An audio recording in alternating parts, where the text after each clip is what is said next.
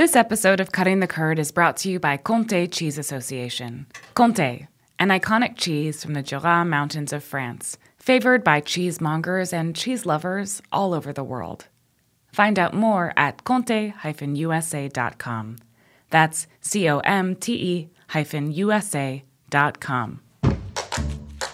This week on Meat and Three, it's all about screens. We're diving into the world of TV, computers, and even VR to figure out how food consumption is shifted by a digital lens. Every course talks about a different topic within the Asian American identity through a very personal lens. And the 3 courses that are paired with VR, in it you're seeing a brushstroke by brushstroke recreation of the dish that you're about to eat. Most of us in the world live in urban areas. And so how much is the city already accidentally providing its residents? And how much more could it provide if we just made it a priority? Tune in to Meat and Three, HRN's weekly food news roundup, wherever you listen to podcasts.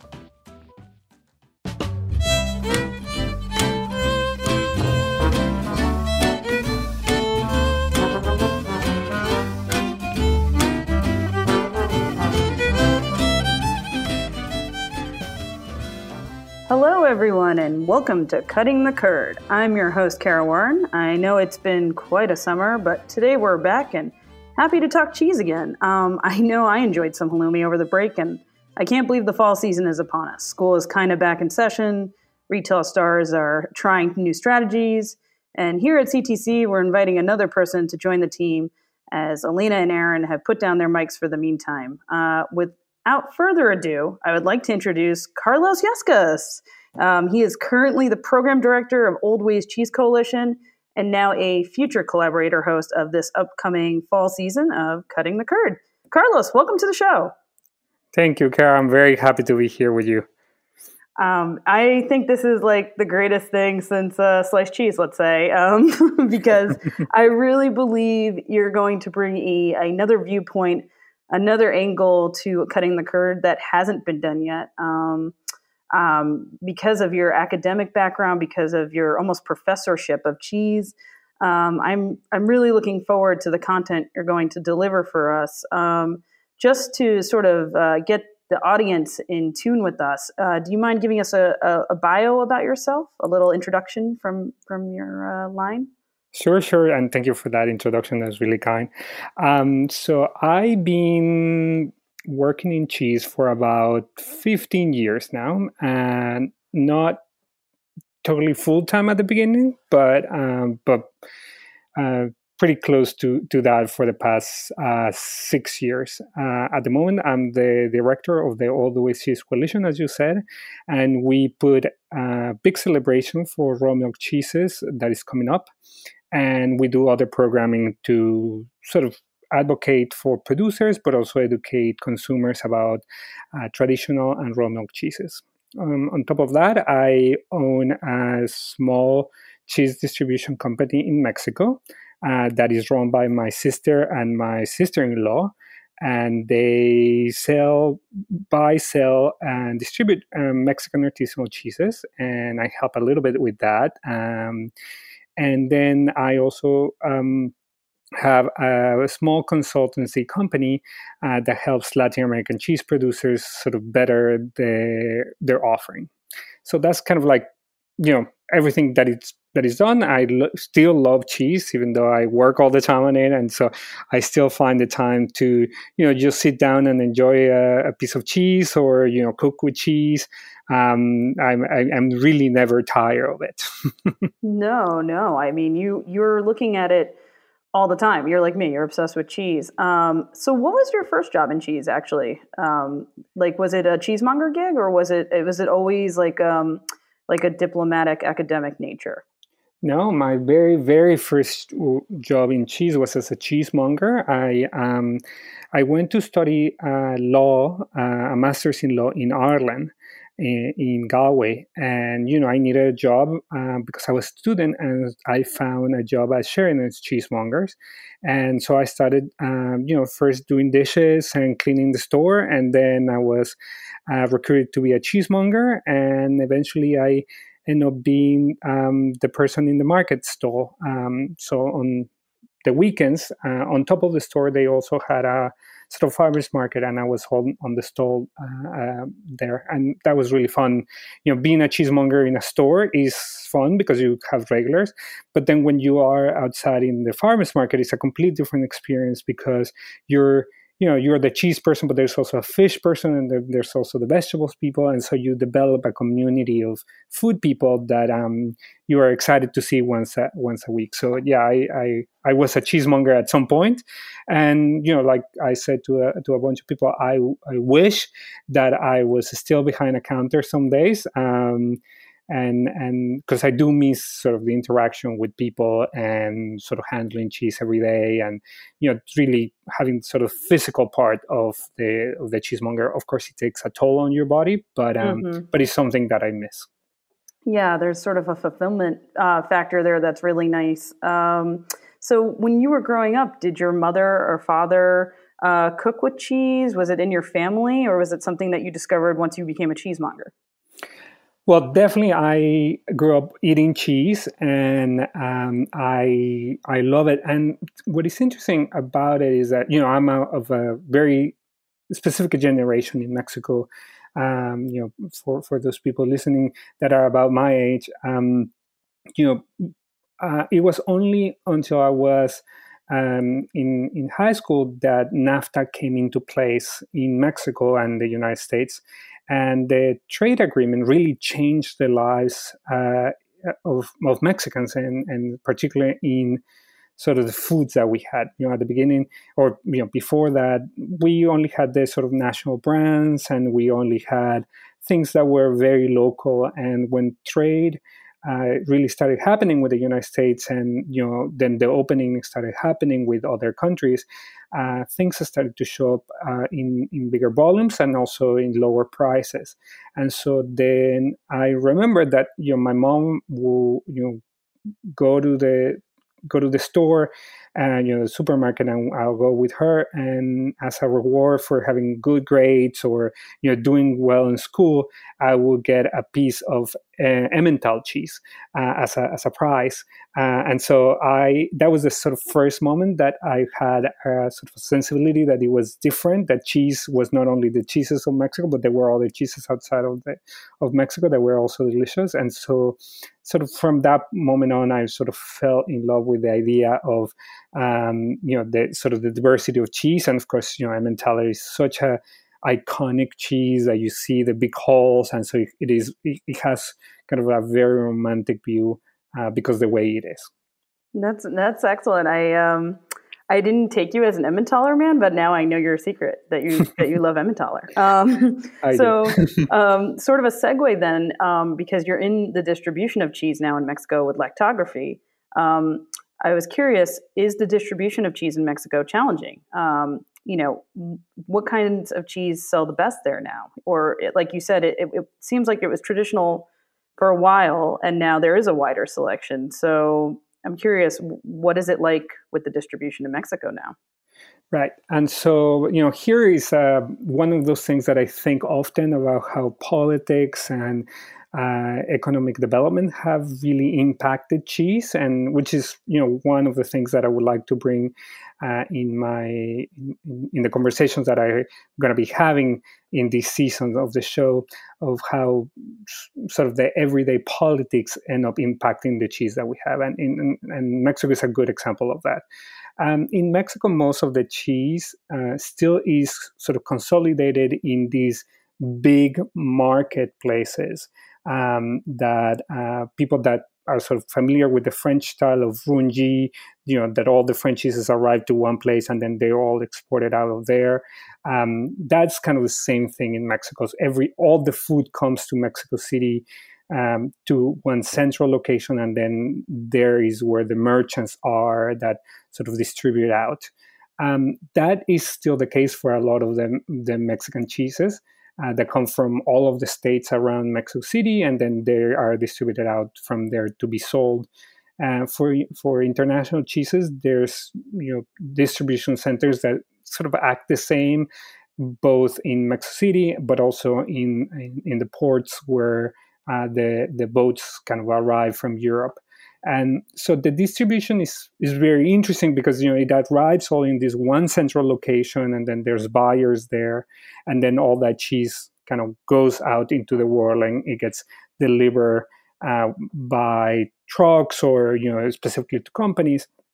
But there's a lot of sort of hands that not necessarily touch the cheese because, the cheese is packed and everything, but a lot of points of contact, right?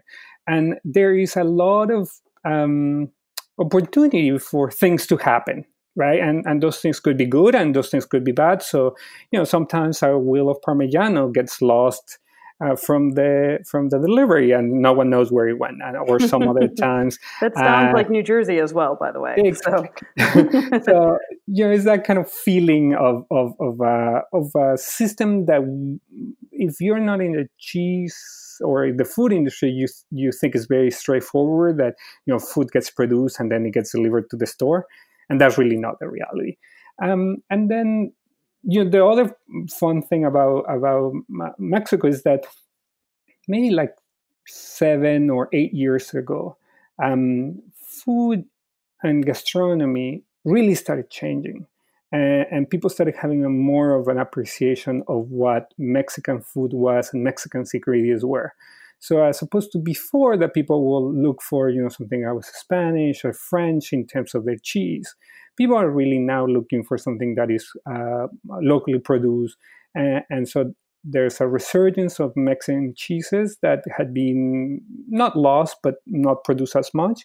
And then producers in Mexico making sort of international style cheeses that are now making it in Mexico. And, when you start doing that, those cheeses sort of change. So there's a little bit of everything. I normally say that the specialty artisanal cheese business in Mexico is about 20 years behind the United States, not in terms of quality, but in terms of development. We still don't have a lot of cheesemongers in every city. We don't have big and small distributors. There's a lot of things that have space to grow. I see. And then I guess jumping back into the U.S., because you have a lot of work that you're doing here in the U.S. as well, with Old Ways Cheese Coalition, you're promoting traditional cheeses here in the U.S., but currently a lot of the current trend is local, artisan, American. So do you think some cheese lovers forget about the old traditional cheeses, maybe lose sight of the history? How do you combat, or do you think that's not happening? See,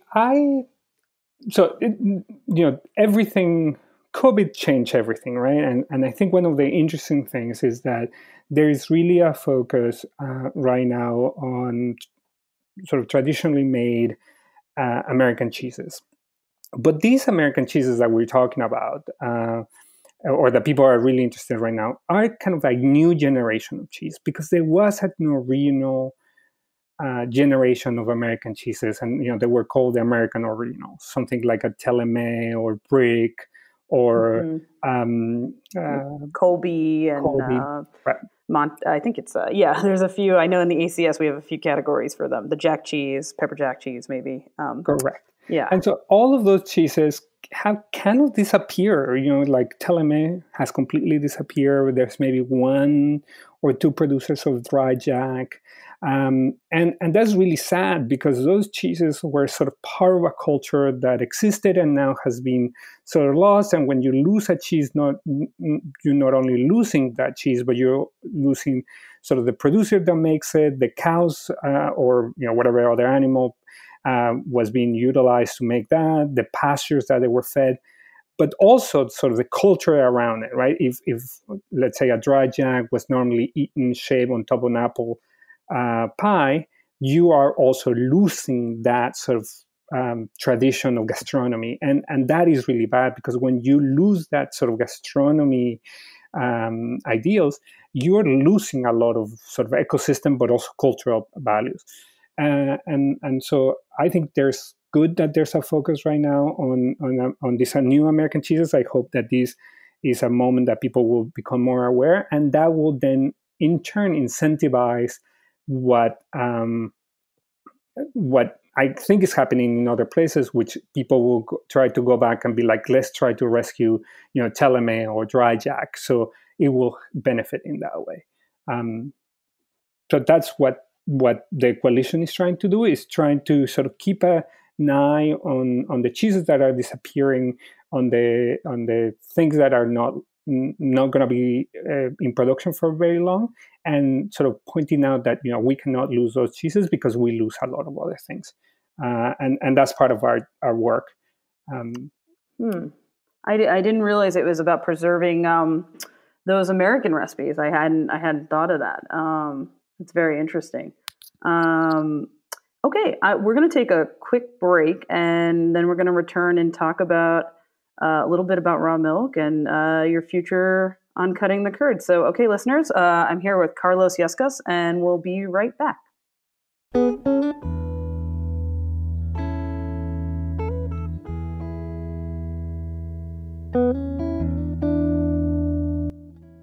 This episode of Cutting the Curd is brought to you by Comté Cheese Association. Comté Cheese Association represents the Comté PDO, Comté Protected Designation of Origin in the USA. Comté is a raw milk cooked pressed cheese from the Jura Mountains of France. There, every day, 2,500 family farms deliver milk to over 150 local cheesemaking facilities, or fruitiers. This milk must be transformed into Comté within 24 hours of milking to preserve the lactic microflora in the milk, ensuring the cheese's aromatic potential. About 105 gallons of milk are required to craft a single wheel of Comté. Comté takes time to acquire its flavors in the affinage cellars. After 8 months of aging by dedicated affineurs on average, each wheel of Comté is graded and shipped to market. No wheel of Comté is the same. Its flavors speak to the pastures where the cows grazed, the season in which it was made, the particular craftsmanship of the cheesemaker, and the time spent in the aging cellar. Therefore, every wheel of Comté is unique.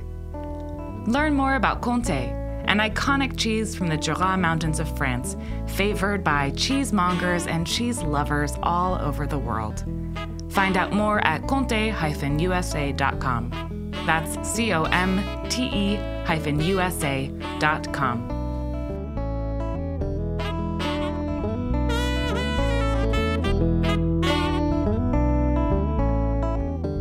All right, welcome back everyone to Cutting the Curd. I'm your host, Kara Warren. Today our guest is Carlos Yescas, and he is the future collaborative host for this fall season. Carlos, I'm looking forward to, now you hinted to me, your upcoming episode is going to be on raw milk. What can you kind of give us a preview to about that? Definitely.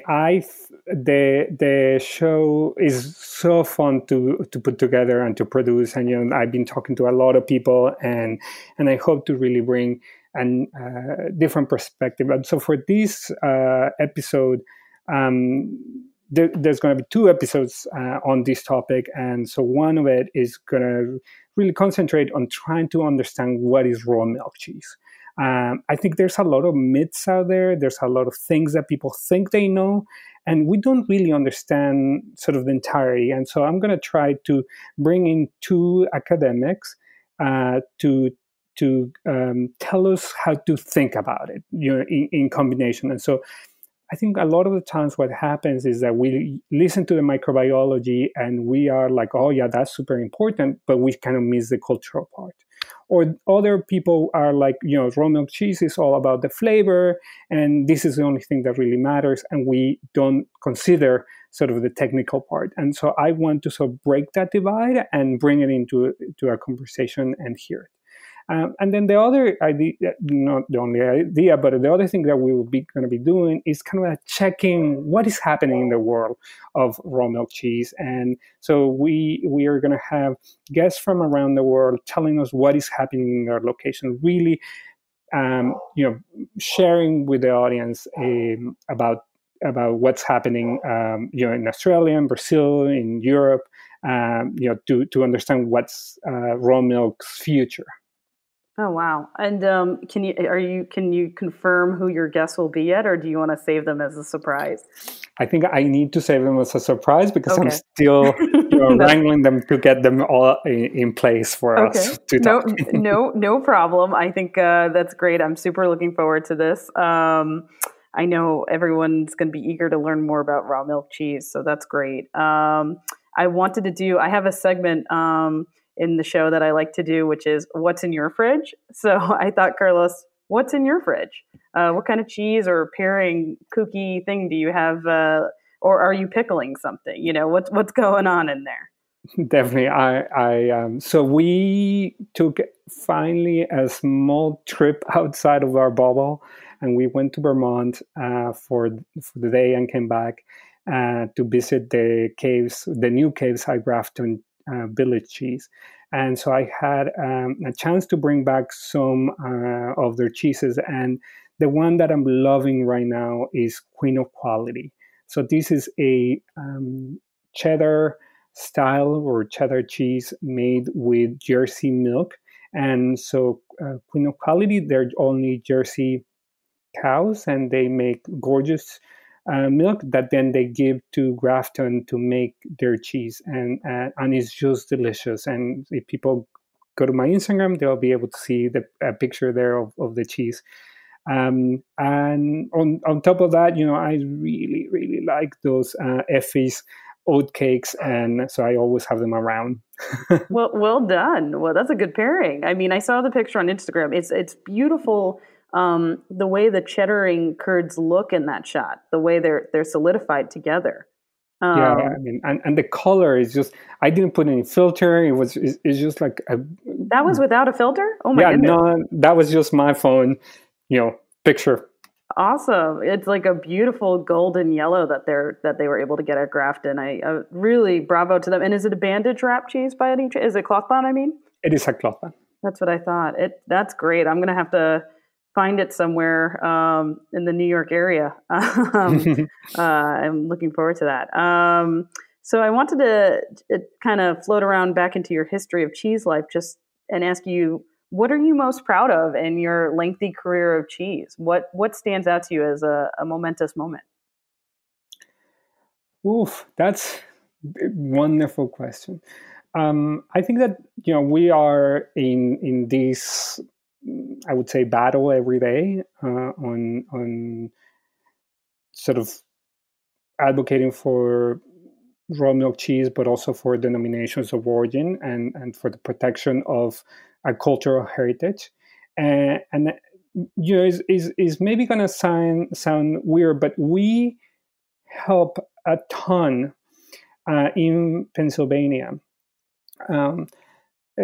Just a little bit of background: the state of Pennsylvania used to have a regulation for raw milk cheese that sort of predated the FDA regulation, and so that prevented cheesemakers in Pennsylvania from making some styles of cheese with raw milk. And so we joined with the Pennsylvania Cheese Guild and Professor Kalijian at the University of Pennsylvania to push the Agricultural Department of Pennsylvania to harmonize their law with the FDA. And so we were able to do that last year, and all the work was done in Pennsylvania. We just provided technical information and letters of support and sort of a bit of a strategy on how to do that. But that's a big deal because it meant that now it means that producers in Pennsylvania can make cheese of more styles that before they were not able to do. And this is a big deal for me because Pennsylvania, most people don't know this, but is the biggest producer of raw milk cheese. And the reason for it is that the Amish community there, because of the restrictions on technology, don't normally pasteurize their milk, don't normally use pasteurizers, so they produce a lot of raw milk cheeses. So this really allows those producers that are, the sort of smallest of the small to have more opportunities to make more different types of cheeses and, sort of conserve the quality of their milk in a cheese that is really delicious.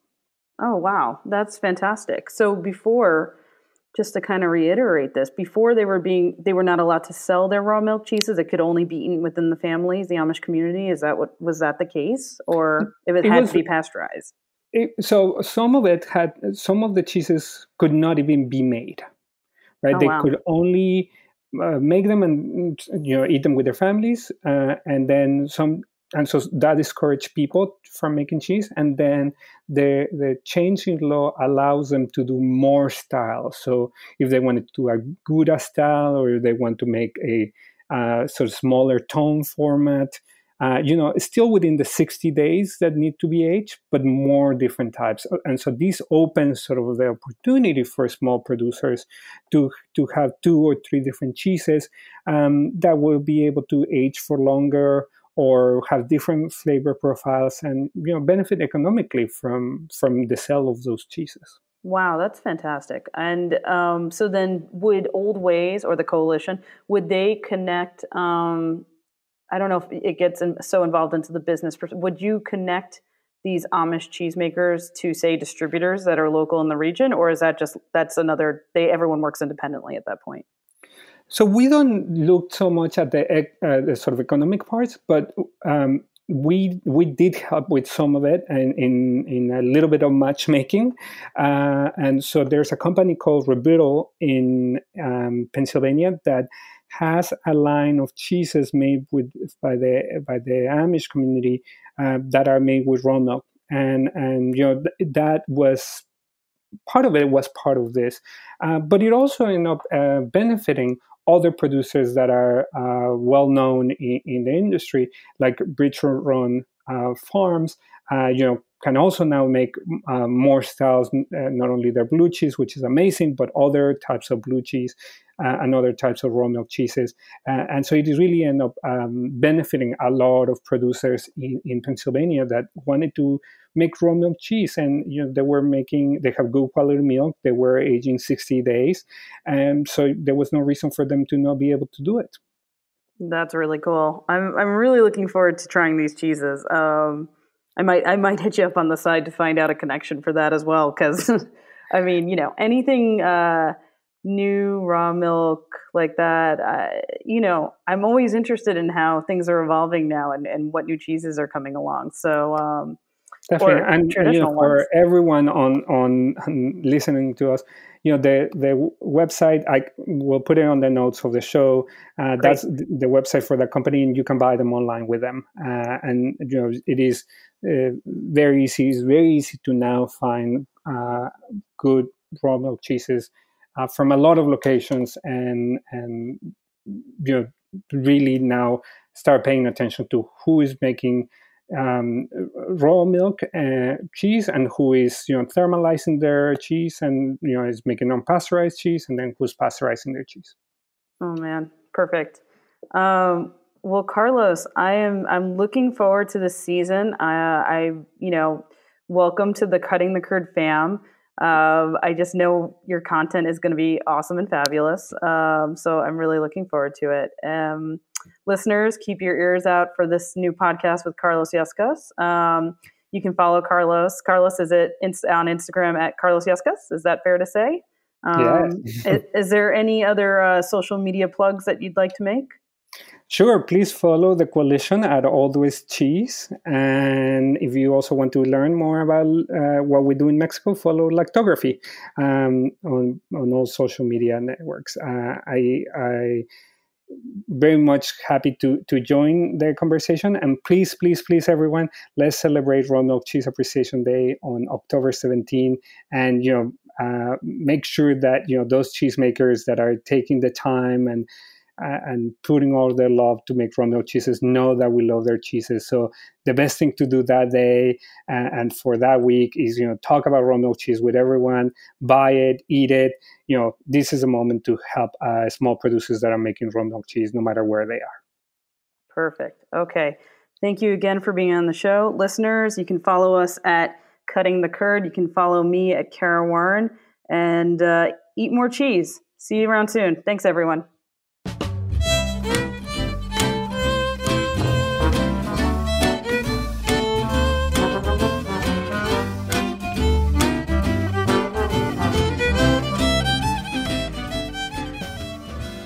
Cutting the Curd is powered by Simplecast. Thanks for listening to Heritage Radio Network, food radio supported by you. For our freshest content, subscribe to our newsletter. Enter your email at the bottom of our website, heritageradionetwork.org. Connect with us on Instagram and Twitter at heritage_radio. You can also find us at facebook.com/Heritage Radio Network. Heritage Radio Network is a nonprofit organization driving conversations to make the world a better, fairer, more delicious place. And we couldn't do it without support from listeners like you. Want to be a part of the food world's most innovative community? Subscribe to the shows you like, tell your friends, and please join the HRN family by becoming a member. Just click on the beating heart at the top right of our homepage. Thanks for listening.